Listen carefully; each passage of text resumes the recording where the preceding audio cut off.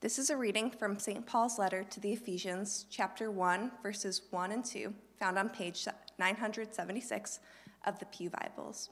Hear these words from the book that we love. Paul, an apostle of Christ Jesus, by the will of God, to the saints who are in Ephesus and are faithful in Christ Jesus, grace to you and peace from God our Father and the Lord Jesus Christ. This is the word of the Lord. Let us pray. Almighty God and most merciful Father, we humbly submit ourselves and fall down before your majesty, asking you from the bottom of our hearts that this seed of your word now sown among us may take such deep root that neither the burning heat of persecution cause it to wither, nor the thorny cares of this life choke it, but that as seed sown in good ground, it may bring forth 30, 60, or 100-fold, as your heavenly wisdom has appointed. Amen. You may be seated. So has your plane ever been late? Young people, has your bus to school ever been late? Or maybe, not to bring up hard feelings, have your parents ever been late in taking you to school or picking you up? Or what about your train to work? I used to work at University of Pennsylvania, and I recall a number of times when my train to and from work was significantly delayed. Now, I don't want to speak poorly of our public transportation authority, so for their sake, we're going to call them SEPTAR. Kind of like Reptar from Rugrats, SEPTAR. And SEPTAR's West Trenton line, which is the one I took, was constantly late. And I also would get so frustrated with SEPTAR. And so I would complain to my wife, and I would complain to anyone who would listen to me about it. I just couldn't conceive that a train would be that late that often. So I did some digging to figure out maybe there's a reason behind this. And I found in the Philly Inquirer the reason why. Over 20 years ago, the West Trenton line was experiencing major delays due to an outdated catenary, which is the lines above the trains that provide the train power. So what SEPTAR did is they replaced the old wires with new ones, but kept the same system. But that didn't work really well. It didn't age really well. So they switched to a more simple and sturdy two-wire catenary on most of its lines, like the West Trenton line. So soon that arrangement actually became obsolete, and they also hung the wires too wide from each other. And the result, the wires cracked, and Evan was constantly late to work and getting home for dinner, which I wasn't sure which one I was more upset about. Now, that's all been fixed. SEPTAR has fixed it, and I don't work at University of Pennsylvania anymore. But when I told this story to my wife and to anyone who would listen, I would tell a greater story than just cracked wires. I would tell a greater story of how SEPTAR was incompetent, how the city's not doing anything about this. They're not doing enough about this. Like, why do we vote people in if they're not going to fix things like this? And that no one cares about working Joes like me or Janes. So my personal story of being late for work or dinner due to cracked wires, what happened is it expanded into a much, much greater story when I told it to others. A greater framework, a greater story which made my personal, smaller story much more interesting and important. The same is true as a follower of Jesus on mission. There's a greater story that makes your personal story of faith much more interesting and important. N.T. Wright says this in his commentary on Ephesians. It says, only by understanding and celebrating the larger story can we hope to understand everything that's going on in our smaller stories. And so observe God at work in and through our own lives. What he's saying is, only if we understand the larger story, only if we understand the greater story that God is doing, can we truly understand our personal stories. And that's how Paul starts his letter to the Ephesians. He starts his letter to the Ephesian Christians with this, starting in verse 3, with this one long run-on sentence, all the way to verse 14, praising God for drawing our personal stories into his greater story. So he says in verse 3, "Blessed be the God and Father of our Lord Jesus Christ, who has blessed us in Christ with every spiritual blessing in the heavenly places." As I mentioned last Sunday, we want to spend the next 5 years at Liberty Northeast following Christ into battle for the hearts and minds of those in our region, whether revival or pressure comes our way. And this year, we want to recover our missional edge. Because we talked about last week, the goal of mission is worship. Mission exists because worship doesn't. The goal is for everyone to be able to worship Jesus. And that's how Ephesians starts: worshiping, praising, blessing God. Now, the first 3 chapters of Ephesians, there's 6 chapters, the first half is very theological. And there's going to be a lot of theology today. So just warning you, if you're like, I didn't come here for a theology class, or some of you might be like, yes, theology. That's not how most of us operate. So just, let's roll with the first 3 chapters. They're going to be pretty theological. But the last 3 chapters, 4 through 6, are actually very applicational. They tell us how to live. How do we apply this theology to our lives? And in this series, there's this big idea I want us to really understand, is that the redemption that we have received in Christ fuels our participation in God's mission for the world. What we've received in Jesus should fuel us to participate in what God is doing in our world. And today, what I want us to see in Ephesians 1, verses 1 through 14, is that we're part of a greater story of a great salvation by a great God. A greater story of a great salvation by a great God. We need to remind ourselves of how our personal stories, including the stories of Liberty Northeast, fit into God's greater story. And in this greater story, Paul says that Christians have received every spiritual blessing in the heavenly places. Blessings, he'll talk about. Past, present, and future. And what are those blessings? John Stott, who has since passed away, he has a helpful commentary, though. He says there's 3 blessings here. The past blessing of election, the present blessing of adoption, and the future blessing of unification. Election, adoption, unification. What's a blessing?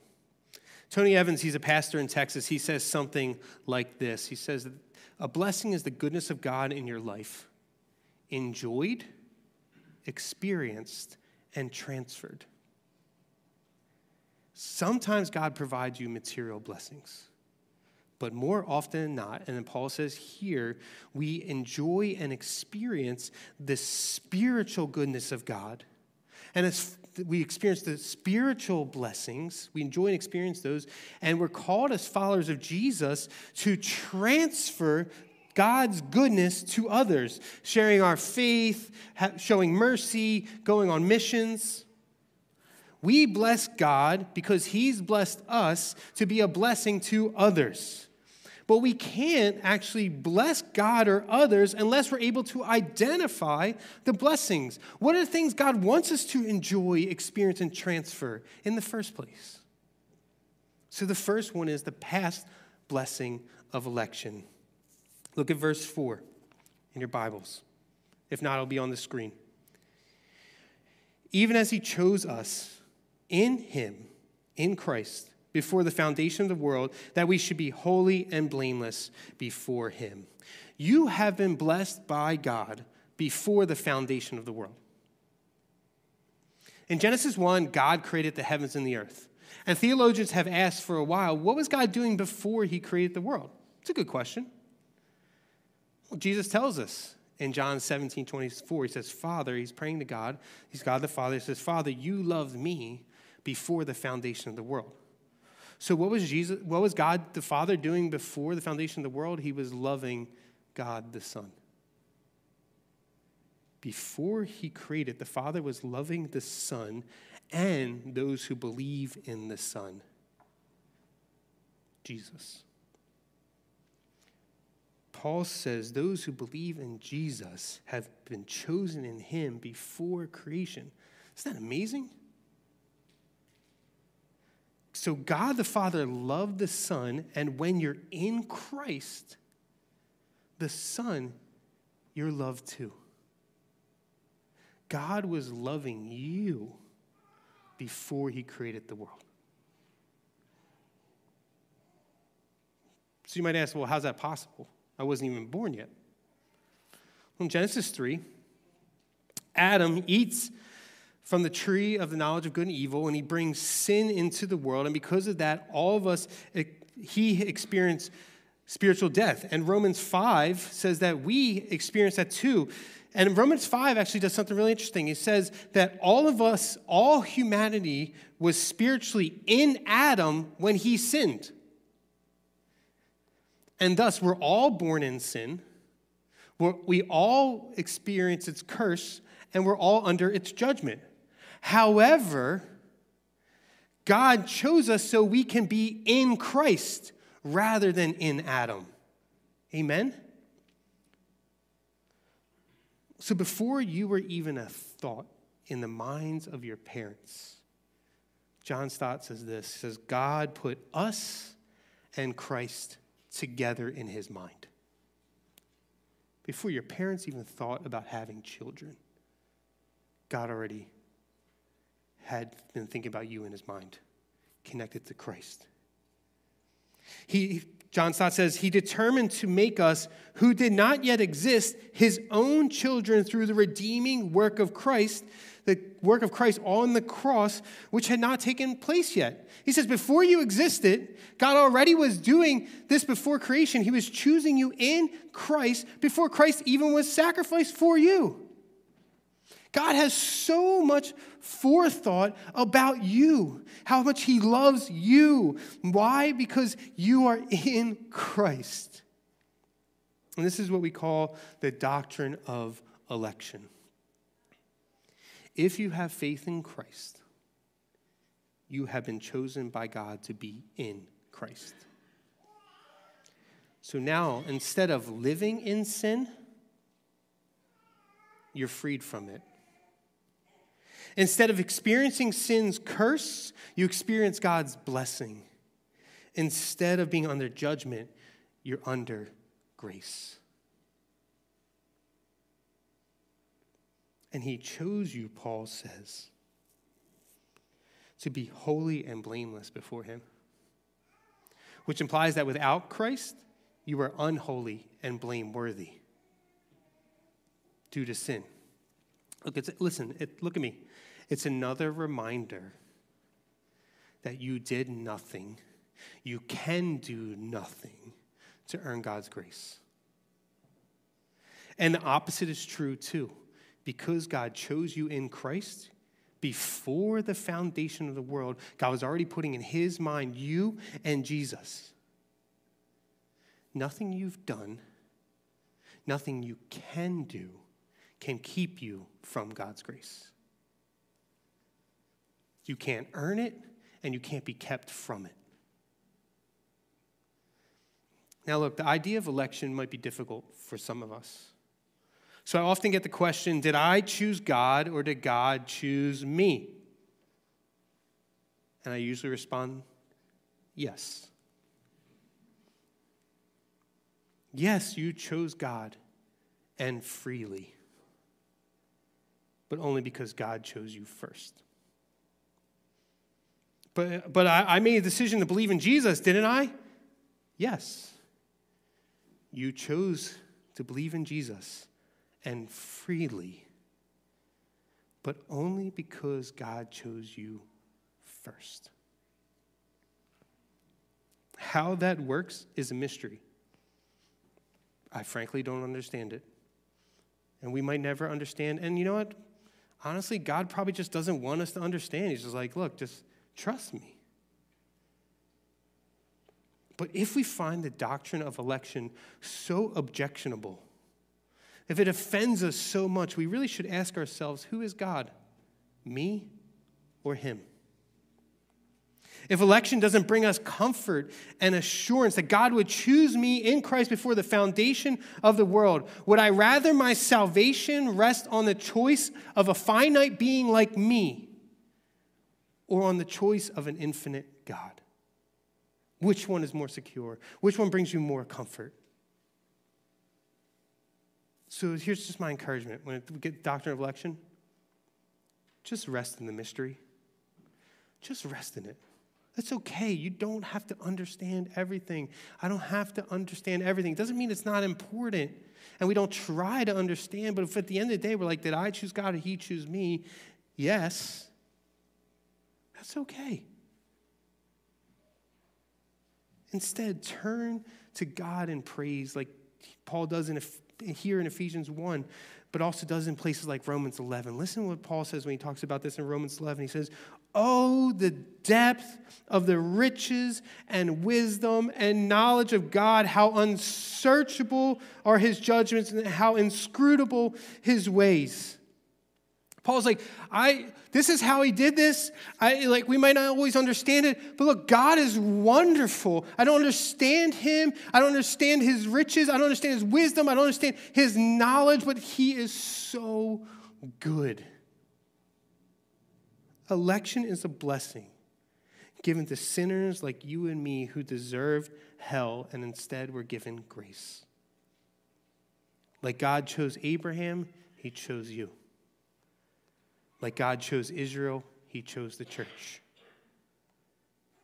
And because you've been chosen by God in Christ, because I have been chosen by God in Christ, we respond with holiness and blamelessness, but also humility. God reminds Israel in Deuteronomy 7. It's a really wonderful passage. And we'd be right to remember too. And he says, look, it wasn't because you were great that I chose you. It wasn't because of our greatness that God chose us, but he chose us. He says in Deuteronomy 7, he chose Israel simply out of his love for them. And the same is true for us. Simply out of his love for you. Before the foundation of the world, he chose you. So how can you be sure if you've been chosen by God? Well, election has faith and fruit. Faith and fruit. Do you have faith? Do you have faith in Christ? You have faith in Christ because you've been chosen by God. Do you see the evidence, the fruit of election growing in your life? It's interesting, Paul could see the fruit of the election in the lives of Christians in Thessalonica. He says in 1 Thessalonians 1, 3-6, he says, I can see that your election by your faith, hope, and love that you show. Peter in 2 Peter 1, 5-7 and verse 10, he says, the fruit of election are things like this: goodness, knowledge, self-control, perseverance, godliness, brotherly affection, and love. If you do have things like that, if they're growing in your life, you can be sure you've been chosen. Why? Because it means the Holy Spirit is within you. And so building on that, Paul then turns to the present blessing of adoption. Pick up at the end of verse 4. Now, the verse numbers weren't in the original Greek. All right, somebody put them in later. That's why there's this weird, first part of two words of a sentence in verse 4. I don't know. Anyway, pick up there.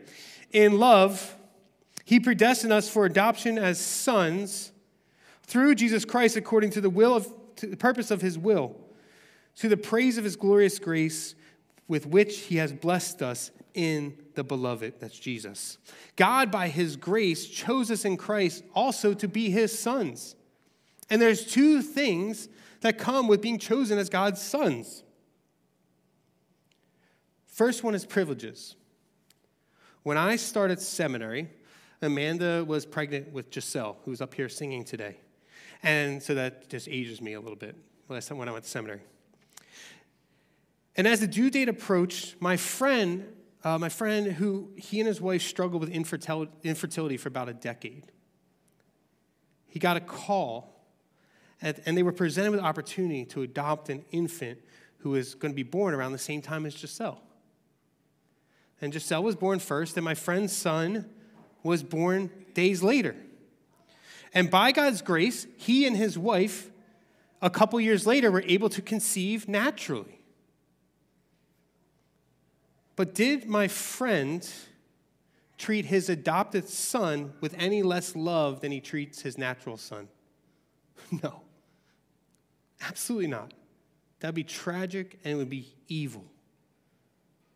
And as in Paul's day, so in ours, an adopted son enjoys all the privileges of a natural son. So we who've been chosen by God in Christ have all the privileges of being his sons.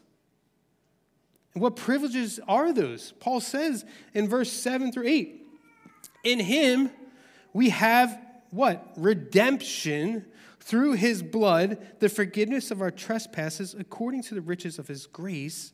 Listen to this, which he lavished upon us in all wisdom and insight.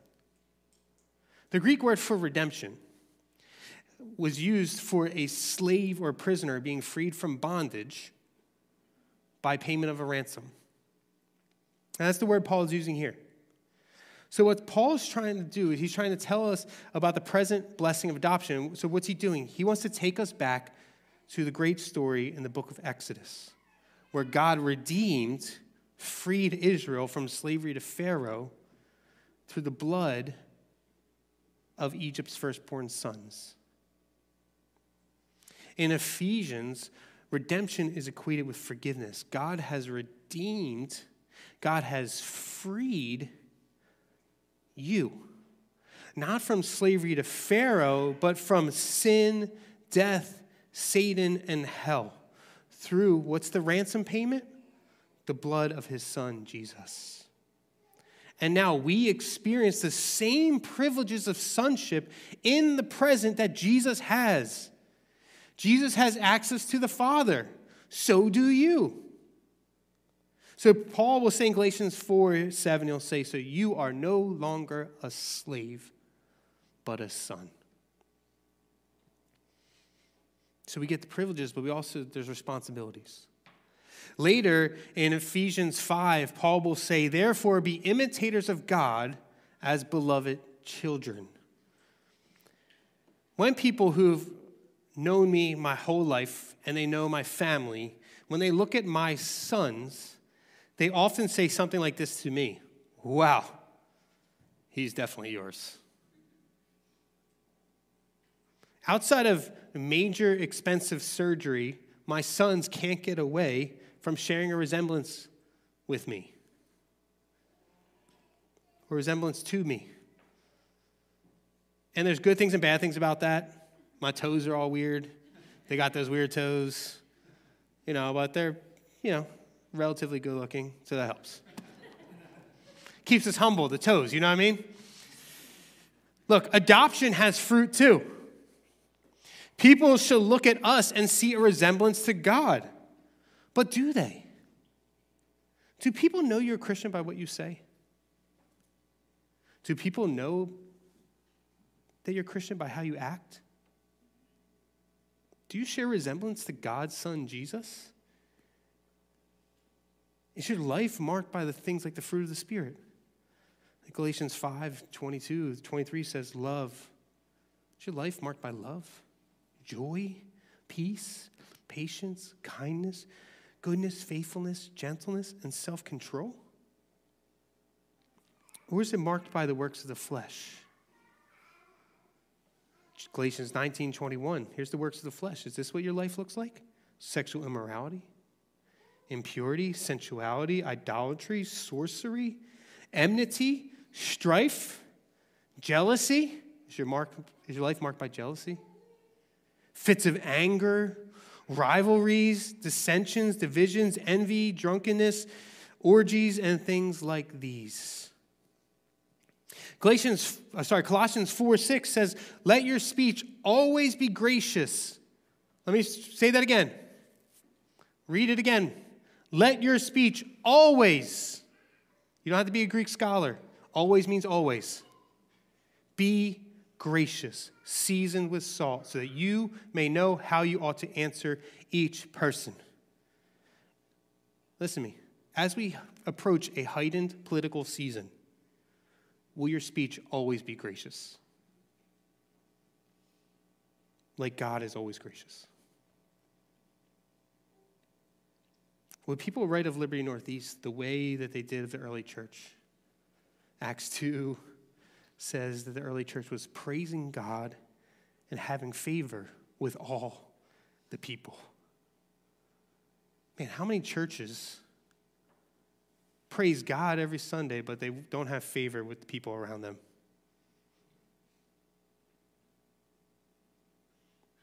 How many churches, and we have to be careful it doesn't happen here, we praise God with our lips, but our hearts are far from him, and our actions are even further.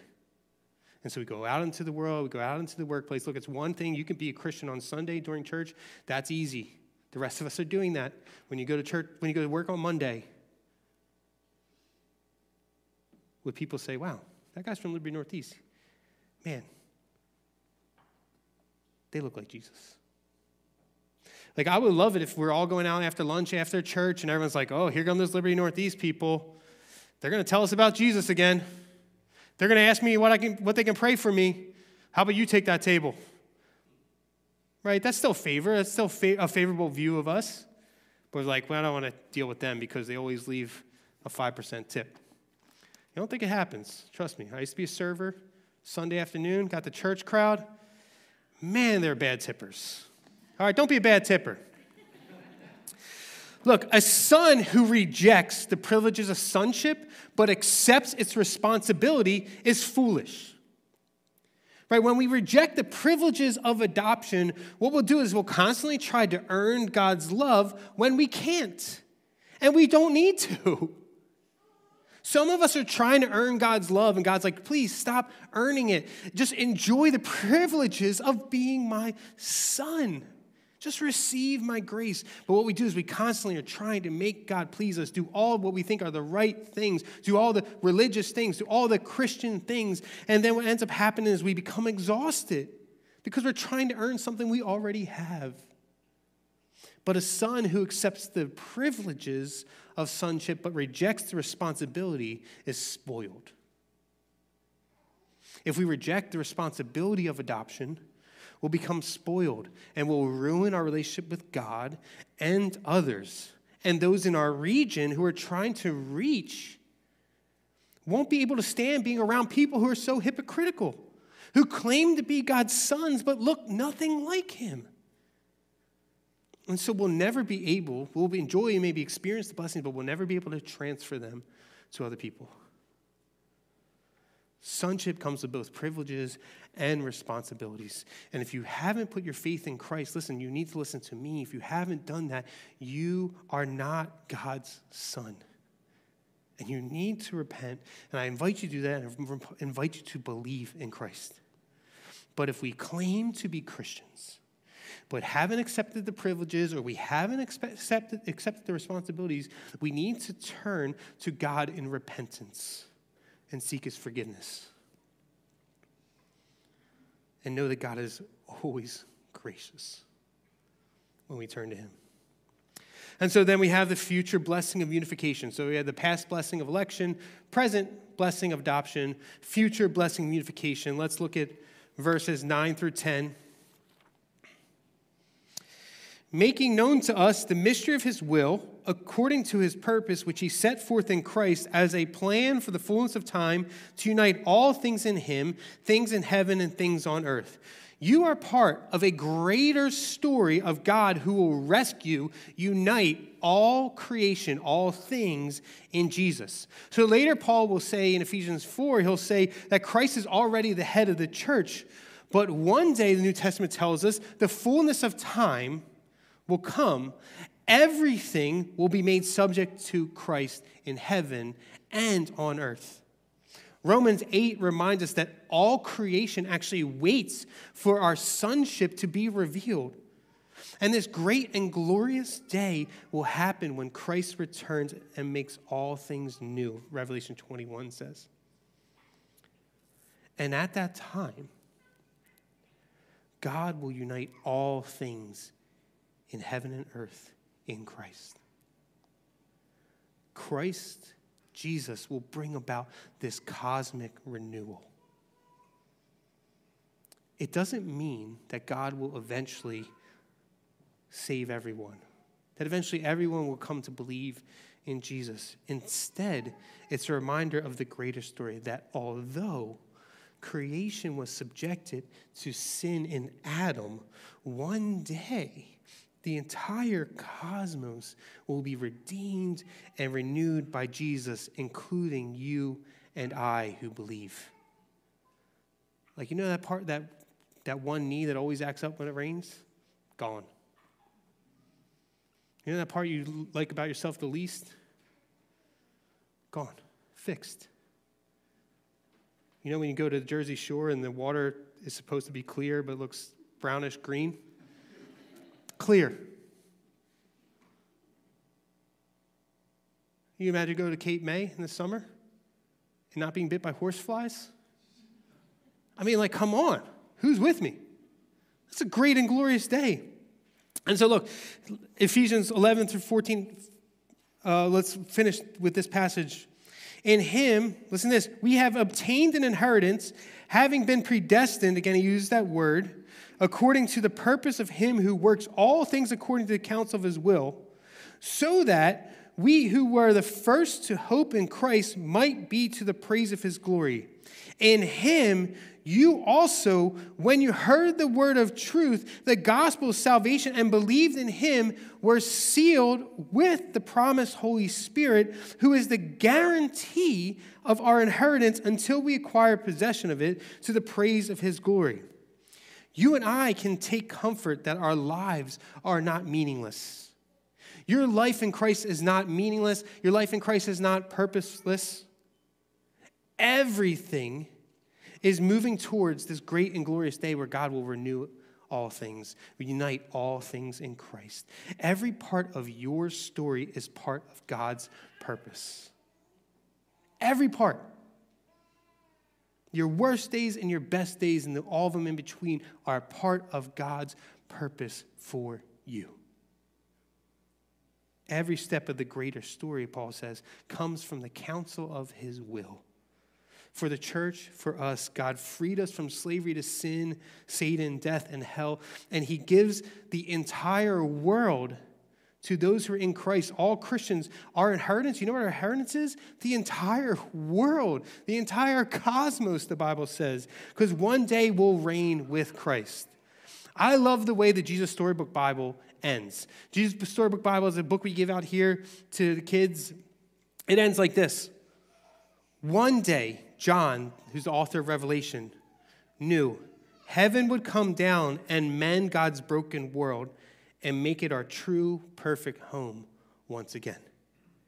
And he knew in some mysterious way that would be hard to explain, that everything was going to be more wonderful for once having been so sad.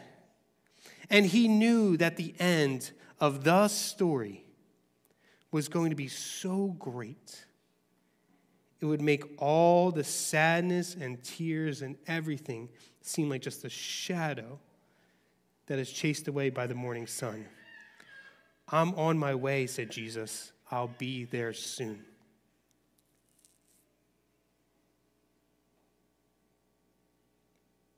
This is a wonderful picture of the end. When God will unite all things in Christ. But God doesn't leave us there with just a promise of an inheritance. He doesn't leave us with the promise of the future. He gives us the Holy Spirit as a guarantee of it. When you buy a house and you put down a down payment, it's part of the full amount that you'll pay. It's a guarantee that the full amount will come in the future. And for most of us, that means 30 years in the future. The Holy Spirit is God's down payment to you. The Holy Spirit is God's down payment that he gives to us. And he gives us part of his promised future now until the full amount comes in the future when Christ returns, when we'll take possession of all of it. And why does God bless us in these ways? God provided you the blessings of election, adoption, and promised unification. Why does Paul say he does it? For the praise of his glory. God is about God. And because he's about God, every step of your story is part of his purpose. He's going to make sure it gets completed because he's about his glory. And because we know the greater story, which makes all of our smaller stories more interesting and important, we're now given the responsibility as God's chosen in the past, adopted in the present, looking forward to the promised unification in the future people. What we do now is we transfer the blessings that we've received, that we enjoy and experience already to those in our region by advancing the gospel in word and deed. And my hope is that in this series, as we go through the letter to the Ephesians, you'll be fueled for mission. You'll want to take the blessings that you receive. You're so amped up about those blessings that it fuels you. Like, I got to transfer those to somebody else. That my heart is so overflowing with God's grace and what he's doing, like a bucket, the water just spilling out all over the floor. That you'll be fueled on mission, following Jesus into battle for the hearts and minds of those in our region. With knowledge, with comfort, with assurance, with encouragement, with a guarantee that you are part of a greater story, of a great salvation by a great God. Let's pray.